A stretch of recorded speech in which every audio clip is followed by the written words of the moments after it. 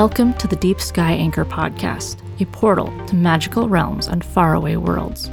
I'm Mary E. Loud, the author and narrator of this podcast.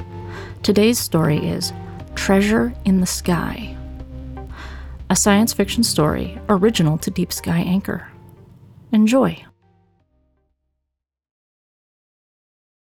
The short, stout, furry alien stared out the starship's curving bridge window at the star-studded black sky. His black fur blended into the sky like a shadow, but the blaze of white over his forehead stood out like a brand. His rounded ears splayed, and he curled his heavy claws into fists. "I don't belong here," he muttered, and the ship's computer translated it. "None of my people do." The human and Sorelic scientists, smooth-skinned primatoids and scaly green reptilians, respectively, conferred among themselves and then agreed to take the badger-like alien home to the surface of his world. "Thank you," the badger-like alien said, bowing his fuzzy head. Then he backed away from the yawning window, as if it were a portal that he could fall through and never land, floating forever, lost in the void of space. He backed into the nearest hallway and pressed his back against the firm wall, feeling its comforting solidity like an anchor. Raren watched him, wondering how the Sorelic and human scientists looked to him. Esoteric, lofty, out of touch. Strange, scaly and naked gods of the sky. They seemed that way to her sometimes. She wasn't one of them. She was the ship's janitor, and at least at a superficial level, she ought to look more familiar to the badger-like alien. Black and gray fur, a fluffy ring-striped tail, and curved ears that showed her emotions and how they moved. Right now, Raren's ears were perked forward with interest and curiosity. When she'd joined this mission, she'd expected the sentient races that the scientists discovered on their survey to be more excited by first contact with the outside universe. Instead, many of them were afraid, confused, or simply uninterested. Raren reached a paw out to the badger-like alien and rested it on his shoulder. He looked around to see her, and relief filled his shiny eyes.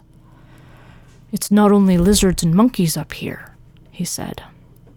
"There are all kinds of species up here," Raren said. "Even fish that fill their spaceships with water to breathe." The badger-like alien's eyes twinkled with what seemed like laughter, but then he turned serious again. "That's a relief. I was afraid..." He trailed off. Raren suspected that he didn't even know what he was afraid of. Simply, his world had turned upside down in the last week, and suddenly the sky was filled with a larger, more powerful network of beings than lived in the tunnels and subterranean kingdoms of his home. "Don't give up on space," Raren said. "You may not feel like you belong up here, but there are wonders." Now she trailed off, thinking about the disparate alien species who lived side by side on Crossroads Station, and the glittering virgin worlds she'd seen on this ship as they searched for previously undiscovered sentient life. Her ring-striped tail swayed lazily from side to side as she lost herself in beautiful memories. So many wonders. "Treasure in the sky," the badger-like alien said. "Yes," Raren agreed, a grin splitting her fuzzy muzzle. She might be only the night janitor on this ship, but it still felt like she was on a voyage to collect treasures from where it had been hidden among the stars. "I'll try to convince my people to see it that way," the badger-like alien said. "And maybe, someday, we'll be comfortable joining you up here." But not today. Today, he intended to return to the safe warrens and splendid grottos under the mountains on a world that had suddenly become small. There was treasure on his own world, too, and for now, that was enough for him. Let the treasure in the sky be a seed. Someday, it might bloom. For now, let it sleep above the mountains.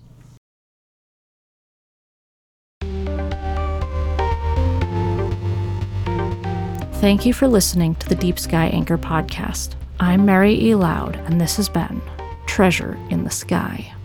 Tune in next time for another portal to another world.